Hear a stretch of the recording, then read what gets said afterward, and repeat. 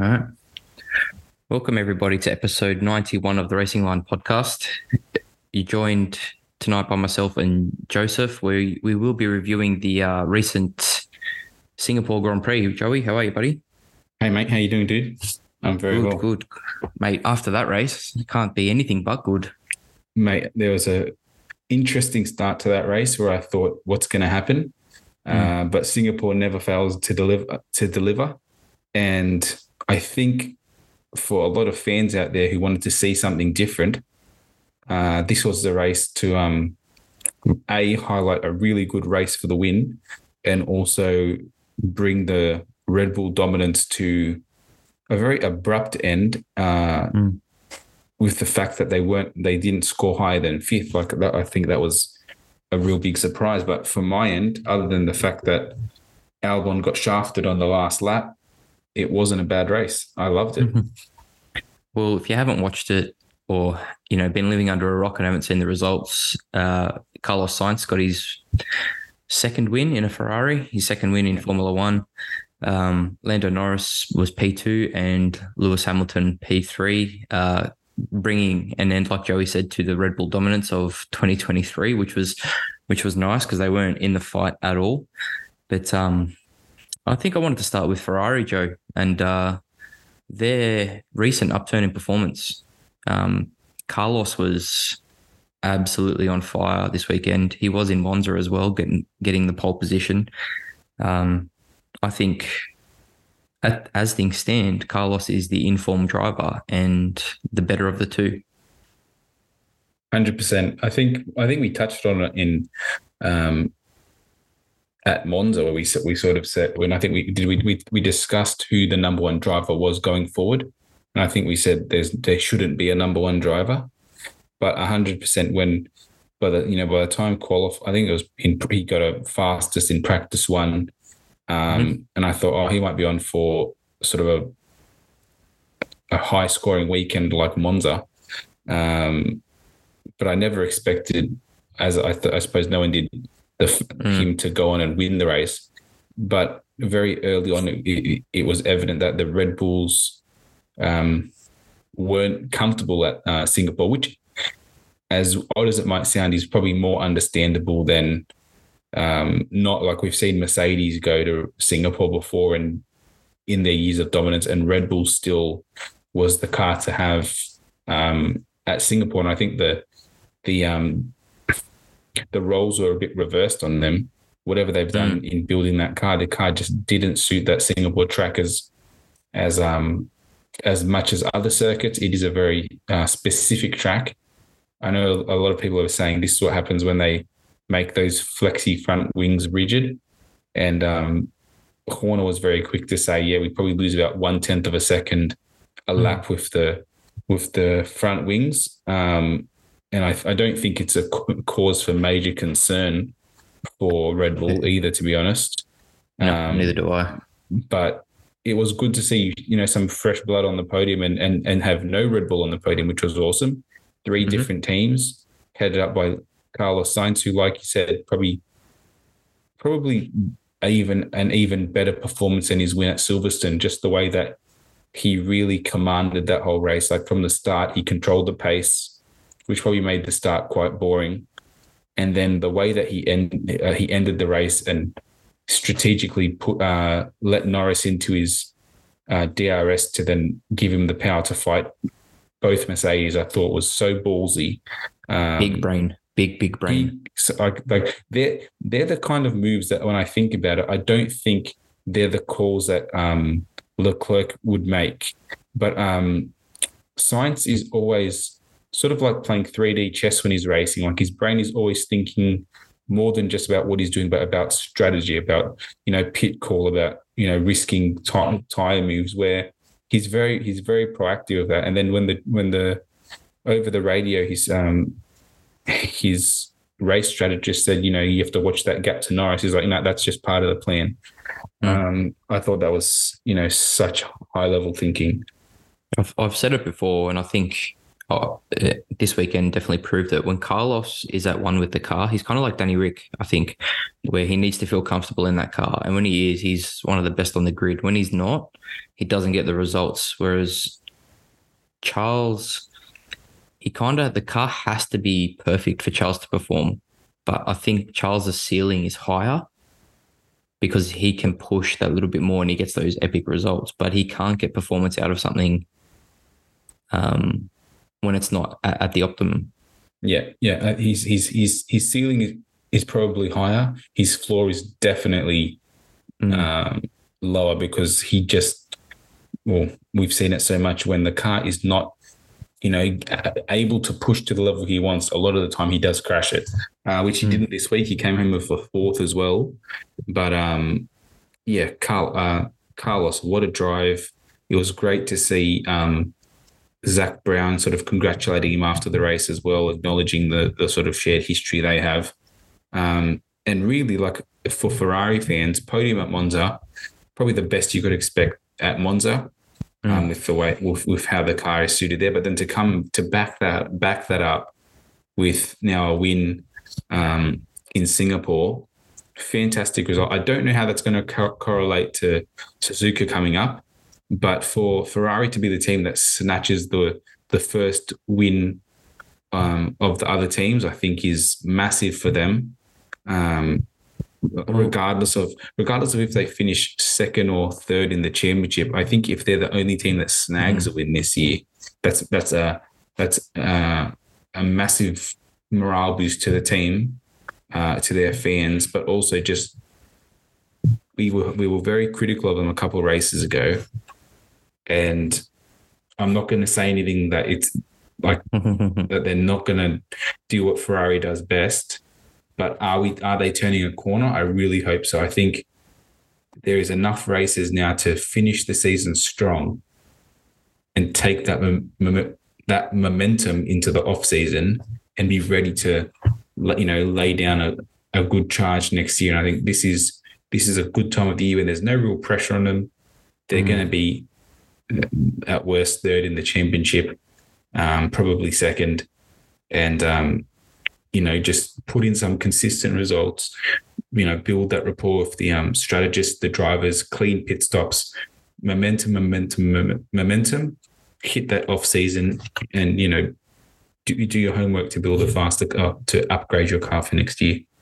Yeah, I just think we've seen the midfield, and we'll talk midfield. We'll include Ferrari and Mercedes in that. In quali, everyone's getting closer to Red Bull. But this was the first race where we saw race pace was even across the field. I read a quote this morning from Christian saying that the flexi wing change in directive, like you said, has a 10th. He said, the quote I read said there was zero effect. They've changed no parts on their car. But I'm hoping now we're seeing Ferrari, McLaren, Mercedes, half of Aston Martin getting closer. So we're seeing this type of, I know the strolling ball. Yeah. Strolling ball is back, but I'm hoping we see these teams now starting to their race pace is getting closer to Red Bull. By rights, this is the time of the year where Red Bull's penalties should start compounding the most, with the lack of wind tunnel testing, the and the salary cap sort of deficit.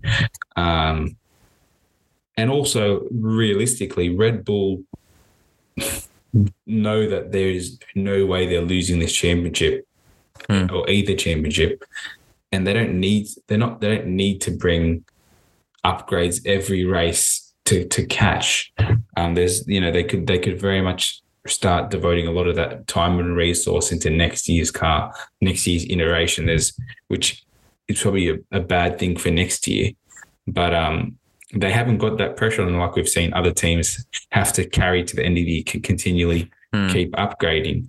What I found really interesting about Red Bull, we'll probably transition to them this race, was the first race. And yes, they started on an alternate tyre strategy, but this was the first race where really they weren't able to race through the field with the ease that we've seen throughout the whole year.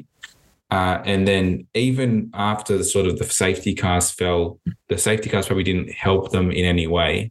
But after the virtual safety car at the end, they did put on a new set. They had put on a new set of tires. Max was able to make more positions, which is expected, but Checo really struggled to get past those, midfield cars, and really only scored points from a ridiculous move on Albon that we'll probably touch later. A couple of DNFs. I hope that this is a trend and a couple of DNFs. I hope that this is a trend that continues, though, in relation to the fact that, like you said, the midfield battle has been, like we've said it all year, it's going to be very interesting, but it has just tightened up even more.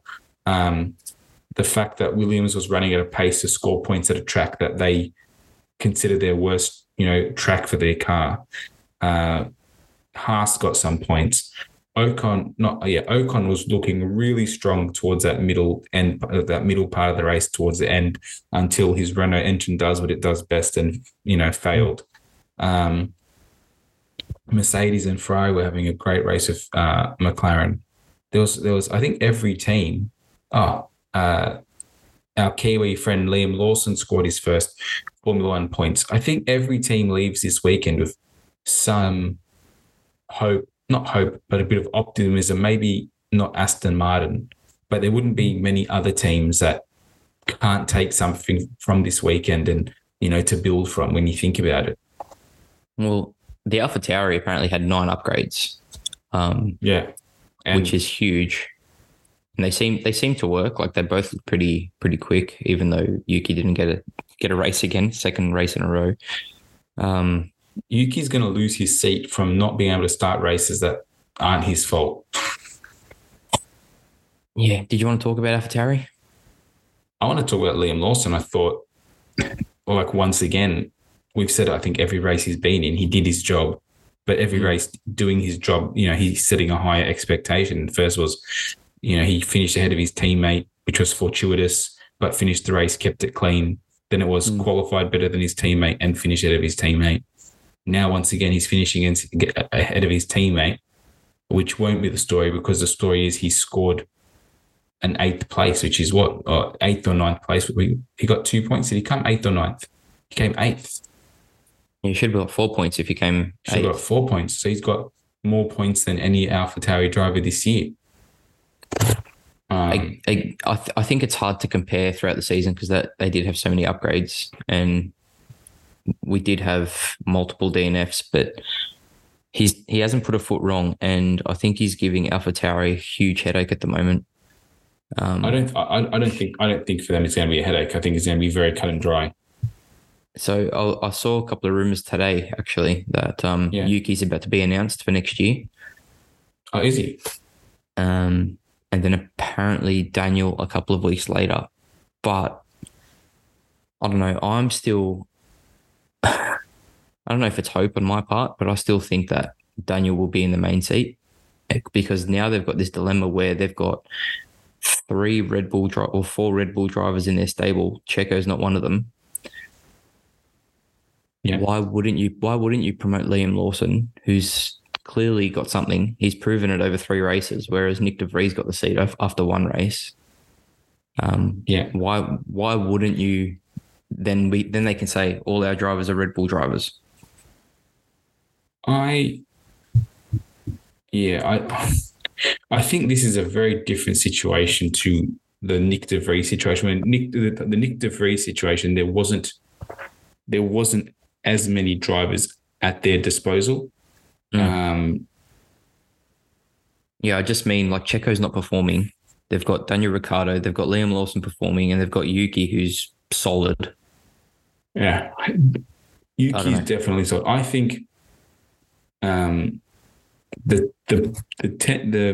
pressure on Checo is definitely ratcheting up, and I think it's, if anything, is coming to a stage where they're trying to put as much pressure on him to make him crack.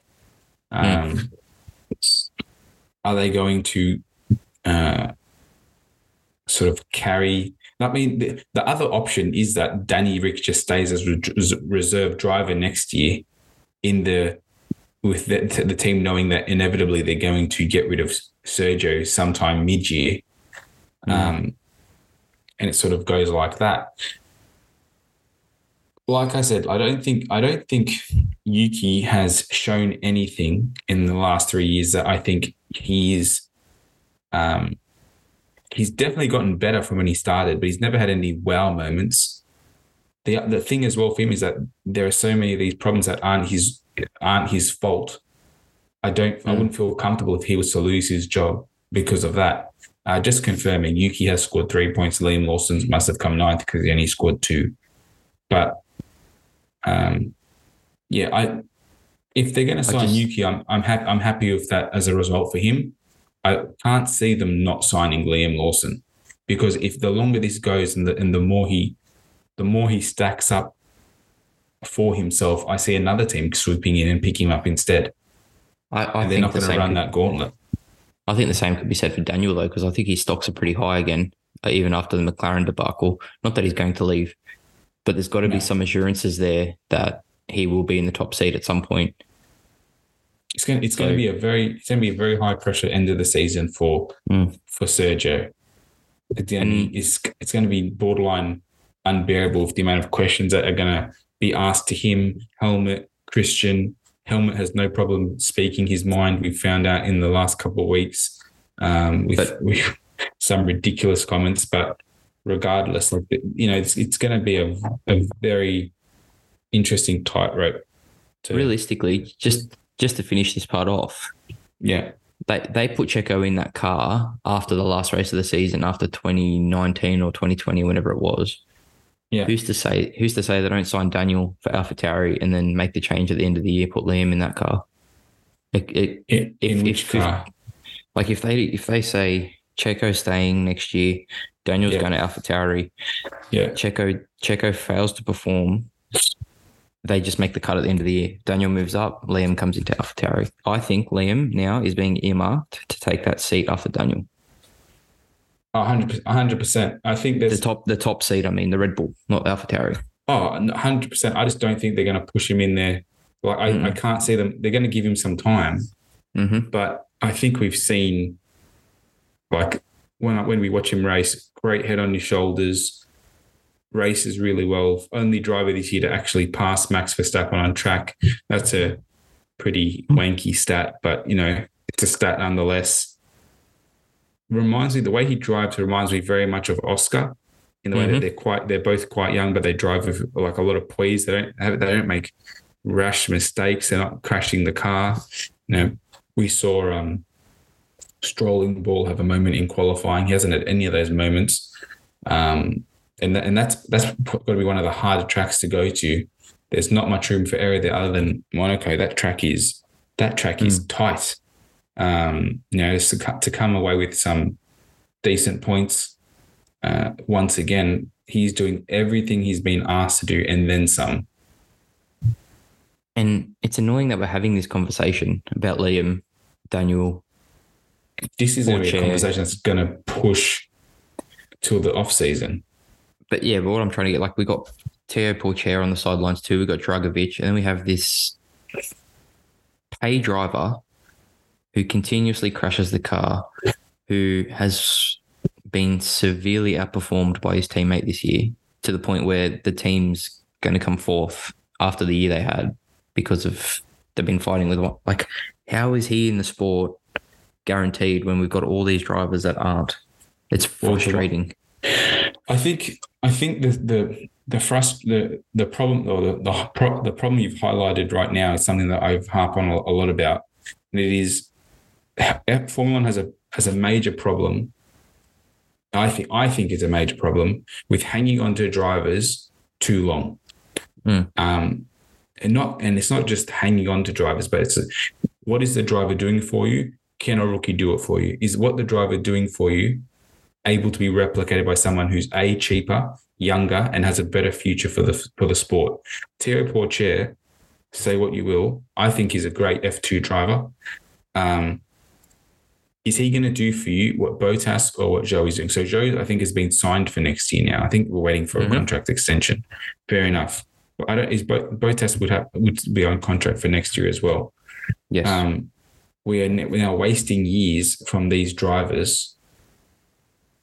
Dragovic is the same. And I love Alonso. I defend Stroll. What Alonso is doing for that team this year is something that I don't think another driver could do for that team. No, I agree. Having said that, I would be interested. We can't measure it really well against a teammate because the teammate he has is so far inferior to him. And yeah, I think the risk they're running is that they're going to have, say this goes on for another year, you might not be getting the best out of these young drivers because they're on the sidelines too long, and then another batch of young drivers comes in and is fighting for the same seats. It is ruthless, but I would much rather see the younger drivers, especially when they're from these academies, brought in at the earliest opportunity. I don't mind the older drivers as long as they're performing. Like you said, Alonso, Hamilton, Vettel was at the end. Like you could tell towards the last few years, like he needed to go, and that was one that needed to go. Yeah, I don't mind the older drivers as long as they're performing. Now, when you've got someone in there, so like a driver like Bottas, he's not doing much. He's not doing much at all. He's probably been one of the bigger disappointments this year, really, because there are races where he just disappears. Like you don't even hear of him. The car's crap, but Zhou has been more of a standout this year, 100%. And I don't know if it's reflected in the points, but yeah. Well, they haven't got many, so. Like Kevin Magnussen, someone else could do that job. I think both of the Haas drivers are. I think the reason they're both there is because that car is so bad that anyone could drive it that badly. I mean, Kevin did get some points this week, so kudos to him. But I think that was quite fortuitous. Now I've lost the point that I was trying to make. I had a good point lined up, and now you've if the decision came down, like if the decision that was going to be made was it's Liam Lawson or Danny Rick that they're choosing to, if the decision is between those two, I know you would prefer Danny Rick to be in there, but for the sake of bringing in a fresh talent, would you be happy with the decision to push Danny Rick back to the sidelines to bring in Liam Lawson from what we've seen from him? It's hard. This is not from like, I don't want to think about like the commercial aspect of Danny Rick is very strong, the way that the public perceives him and the character he is. Taking that aside, and it's just the what you get on track.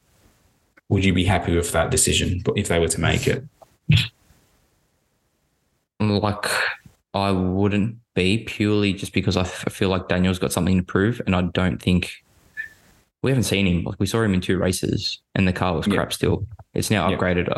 Look, if he comes in and he, give him another couple to get his hand right, and he doesn't perform as well as Liam, hands up, fair enough, put Liam in the seat. But we don't know what he can do in that car at the moment. And he's only 33. Like, he's not 40. So I'm not saying that in respect to that he's washed up. I'm just saying if the give and take to bringing Liam in was relegating Danny Rick to the sidelines in the hope with the only opportunity being that Sergio is going to get benched sometime in the season. I personally think I would be happy with that, just to see, because at the same time, if Liam is a flash in the pan and he's not performing, you can put Danny Rick back in. Yeah, but I don't want to see the drivers, when they come in with a bit of confidence and a bit of form, for them to lose that, and then we're not going to see him back for another year and a half. And by that time, maybe the the Mm. form and the confidence just isn't there really at that level that he needed anymore. And I definitely think they've got a bit of a headache on their hands, but it'll be It's a better interesting. headache to have than having no drivers, which is what we were talking about a couple of years ago, not too long ago. Yeah, that's right. 100%. What Did do you you think wanna- of Mercedes this week? Because I thought up until George putting it in the wall on the last lap, great strategy call. Mm. I think the only thing I probably would have encouraged would have been for George to let Hamilton pass him, with the caveat that if he didn't make any moves for them to reverse it on the last lap, I think that would have been somewhat wise. Having said that, there wasn't that many laps. Once they got to the pack, there wasn't actually that many laps for both of them really to have to go. Do you really think Lewis would have given that back though? I don't. The way he wanted to pass George on track. You could tell he wanted to pass him. I think realistically they could both see the win. Like it was four within 2 seconds or something like that. Like they were nearly line to stern. It was amazing. It was a great end to the race, and we probably should have started with this, but let's dwell on it. I haven't seen an end like that, and it wasn't just the fact that it was the end. It was the fact that it was an end like that, and the previous stoppage was at least 20 laps before that still. So there was a virtual safety car. I think I'll say this now. I think Williams were the first team to jump on changing the tyres. So happy to see them pull a early move rather than being late to the party like they have been the last couple of races. Really happy with that. And then also Mercedes, I expect it from them as well. But once again, virtual safety car comes out. Thank you, Ocon, unfortunately for you. But it spiced up to end the race. From that moment on, we're counting down, seconds of how long they've got to catch up, how long to go. Norris sort of caught the back of Carlos at the right time as well. So when they all met together for those last 5 laps, or 4 or 5 laps, it felt organic because it was organic. There was 3 cars there, or 3 different types of car, and it was just awesome. Under the lights at Singapore, street track. Jeopardy. If you made a mistake, we saw that in that moment. I just thought the race started off tentative, opened up in the middle, and then exploded at the end. Kind of felt like the end to an IndyCar race. Yeah, but without all the cautions. Yeah, like it was just all cautions. So many cars close together. Like I loved it. Yeah. Mercedes, I think it's so track dependent with them at the moment. Like you can't pick it. Like we could go to Suzuka this weekend and they'll just be nowhere again. Yeah. I'm hoping they're fixing that for next year because I want to see as many teams up the front as possible.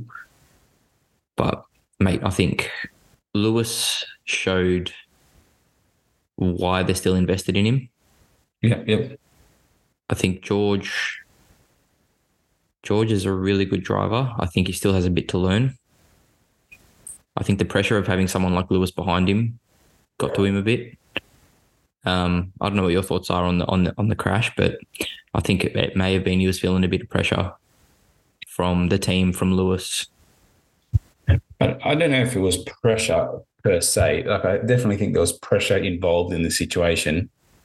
I just think as well there was so many other things going on. There was the fact that you can see that you can visually see the win, how far you have to get ahead to get the win. There was no Red Bulls in front of him, so the hardest part of getting a win from this year and a great opportunity to get the win this year. I think all those drivers felt that desperation. It wasn't just Carl. I don't think it was just Carlos. I think they all felt an opportunity to snag, sort of not a gimme, but for all those drivers, it was somewhat of a gimme that Max wasn't 30 seconds up the road.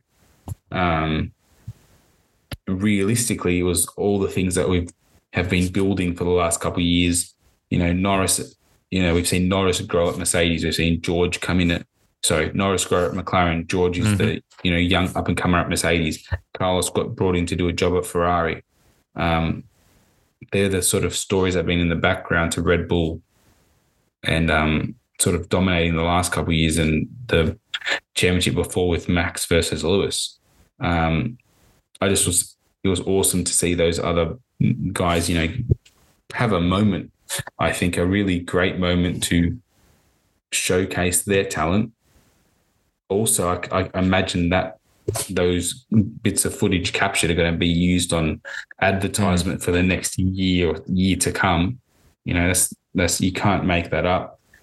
And at the same time, I think for George, it was a bit of pressure, desperation. Like he doesn't know what happened. I think it could just also be just exhaustion, slightly outbreaking yourself slightly. But it's a game of millimeters in Formula One, and it might be the case that if he pulled off what he was trying to do, he would have been the hero. Realistically, he's losing some points, but he's not losing that much. I think we all saw the talent the strategy call and then the driver's ability to race back up to the pack was fantastic. That was probably the best part of the race. Watching those Mercedes hunt down the leaders. Yeah, 100%. I just think I'm hoping this weekend that we're seeing something similar, but I don't know if Red Bull are going to be back on top this weekend, but we'll soon find out. It's going to be very interesting because the aero dependence at Suzuka, especially going through the Lesmos, is so high that you can see like the aero there isn't any sweeping corners at Singapore. It's a very interesting track. Aero at Suzuka is massive. Like it is all somewhat fast corners, so many S's. sweeping corners. There's S's, there's long rounded corners. There isn't many, turn and shoot. I don't think there's any turn and shoot corners except maybe the hairpin. The last chicane, maybe. Just before the but that's such a bus stop chicane. Yeah. I think you'd gain so much more time through the S's and through the Lesmos than through there anyway. Yeah, so I think the aero, it's going to be very interesting going there because that Red Bull is so aero efficient. We might go back to Red Bull, a comfortable Red Bull 1-2, depending on if anyone's bringing any more upgrades or what they can maximize. But having said that, what we've seen the last couple of races is that the tracks that we think we're going to see cars perform badly at, we're seeing them perform well. Cars that we think are going to perform well at tracks aren't, performing as well. So hopefully that trend continues because one thing is for sure, you can, up until this week, you can call the winner. But how the midfield shakes out is, it's just like getting a couple of dice and rolling them and, seeing what numbers turn up. It's never the same. It's never the same at all. I'm hoping we see Williams again up the back of that mid-pack challenging for points. They should have scored. They should have scored points this weekend. I am so furious with the penalty that Perez got. I thought it was such a bullshit penalty. When you watch the footage back and you see what happened, you're like, how can you only be penalized 5 seconds for stuffing it up the inside so far? Like it wasn't even on. I think that shows the pressure he's under too. But he tried to make an all or nothing move. 100%. But at the same time, my thing is with the FIA, it's if you're so you're giving a penalty, so you're acknowledging that he's at fault. Usually, when you're giving penalties for ruining someone's race, if they finish, the penalty is usually given so that they finish behind that person. A 5-second penalty is nothing. Especially when he's stranded there for 30 seconds because the track is so tight. I was quite furious because I can understand he might be flabbergasted that he's stuck behind a Williams again, but that's not Williams. That's not Williams' fault. Qualify better. Exactly. Stop being shit. I thought Albon put a great race together, especially considering that I think he started 15th, which wasn't great. But to be on track to be finishing 8th, or 9th maybe, I would say he definitely had the pace to catch Lawson with the better tyres as well. Can I So eighth was on the cards. Williams need to keep him because he is outstanding. 100%. But also, I think they're proving to him that they can provide a car for him to get results. I think we're getting to a stage now where he has proved himself. We know that he has got what it takes. And at the same time, the team is proving that they have what it takes to bring him results to get that car further up the grid.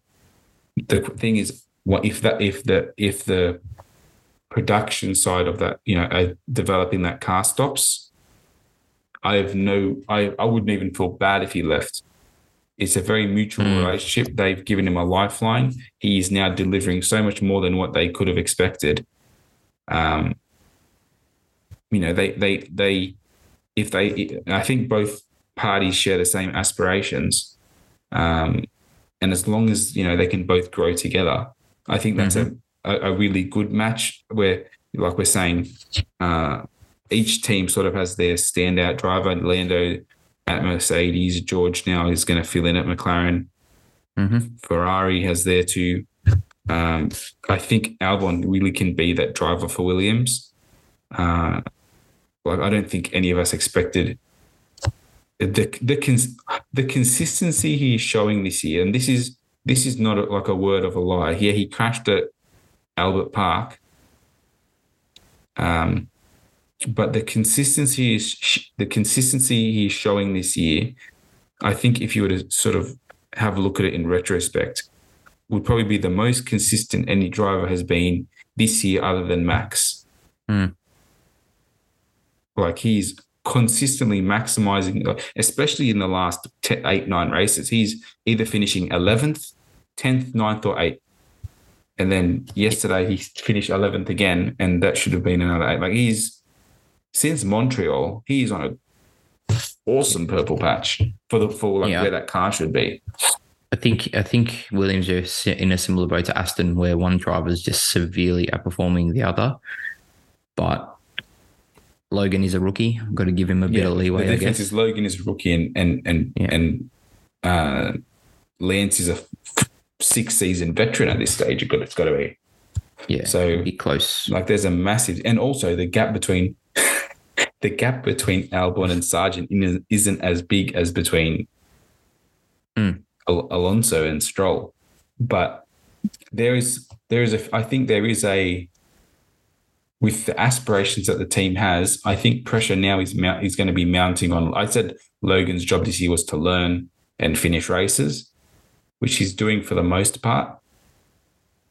I think if a step isn't made next year early on, or even maybe towards the end of this year, as a team, they might be reevaluating what their aspirations are for next year, because it'll be where that team is gonna finish the season. They're gonna need 2 drivers to be scoring points to take that next step. It'll be very interesting to see what direction they take. I don't know who they'd put in if they did get rid of Logan, but he needs to pick up his game, I think. Here's an interesting quandary, maybe before we finish. Red Bull has got a lot of drivers and not enough seats. Loan Liam. Do they loan anyone? Like, say they want to put Liam in a seat into Alpha Tauri. I'm pretty sure that even a driver like Danny Rick, with the performance that car is showing now, if he's going to get an Alpha Tauri seat, he might even prefer a Williams seat on loan. And as the team, that also might be a bonus for them, because they're going to be getting a better driver in that second seat, someone who we know is able to match Albon's potential. I thought this a few weeks ago, and I don't know if I said it on the pod, but it wouldn't surprise me if Checo ends up there. Red Bull, if Red Bull cut him, it wouldn't surprise me if he ends up there. 100%, because he'll bring his Mexican money as well. Mm-hmm. I actually wouldn't mind Checo being there, to be honest.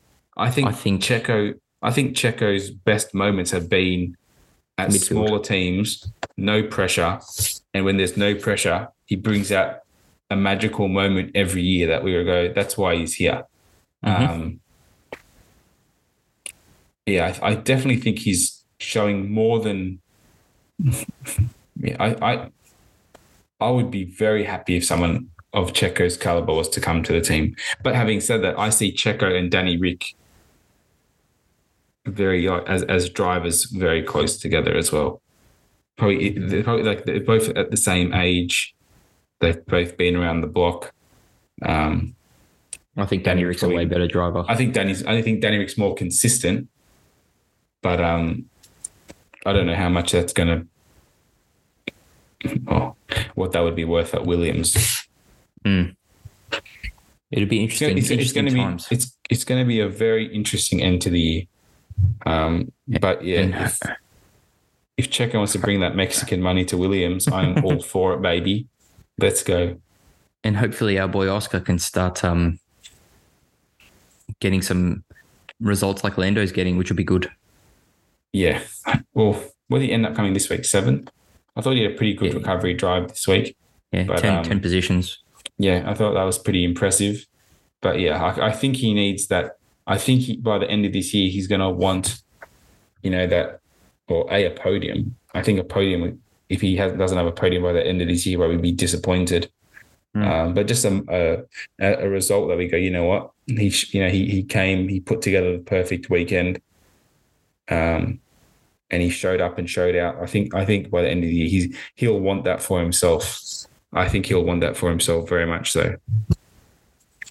Brazil. He's probably never raced there though. Doesn't matter. He's never raced to Singapore either. Yeah, and he didn't beat Lando. Yeah, but he got sick. It's Stroll's fault. He would have made Q2 but he wasn't Stroll. Yeah, so. I know. Strolling ball threw a curveball at the end of that qualifying, man. And it's always the Aussies that get screwed by that strolling ball too. It's it's not the Aussies. It's the guys who can't do a good first lap.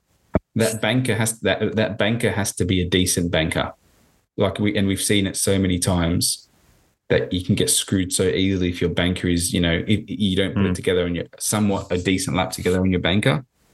So as much as I feel sorry for them when it happens, it happens too often for you to be banking, that in those last seconds you're going to, the lap times are always getting faster. So your first lap still has to be fast. But you say Brazil, what races are left that he's raced at? We're not going back to, do we have any more European rounds now? No more European. What's left? Maybe Vegas where no one's been. Qatar. Maybe Vegas. Got Qatar. We got Mexico, Brazil, Abu Dhabi. I'm going to say Vegas. He's raced at Abu Dhabi, surely. He's done some testing there at least. Yeah, he would definitely. He's probably done an F2 race at Abu Dhabi. Yeah, so maybe there. I'm just going to say Vegas. That's my one. Vegas. All right, we'll leave it there. No worries. Wouldn't that be good? That'd be an awesome title. Podium on the strip.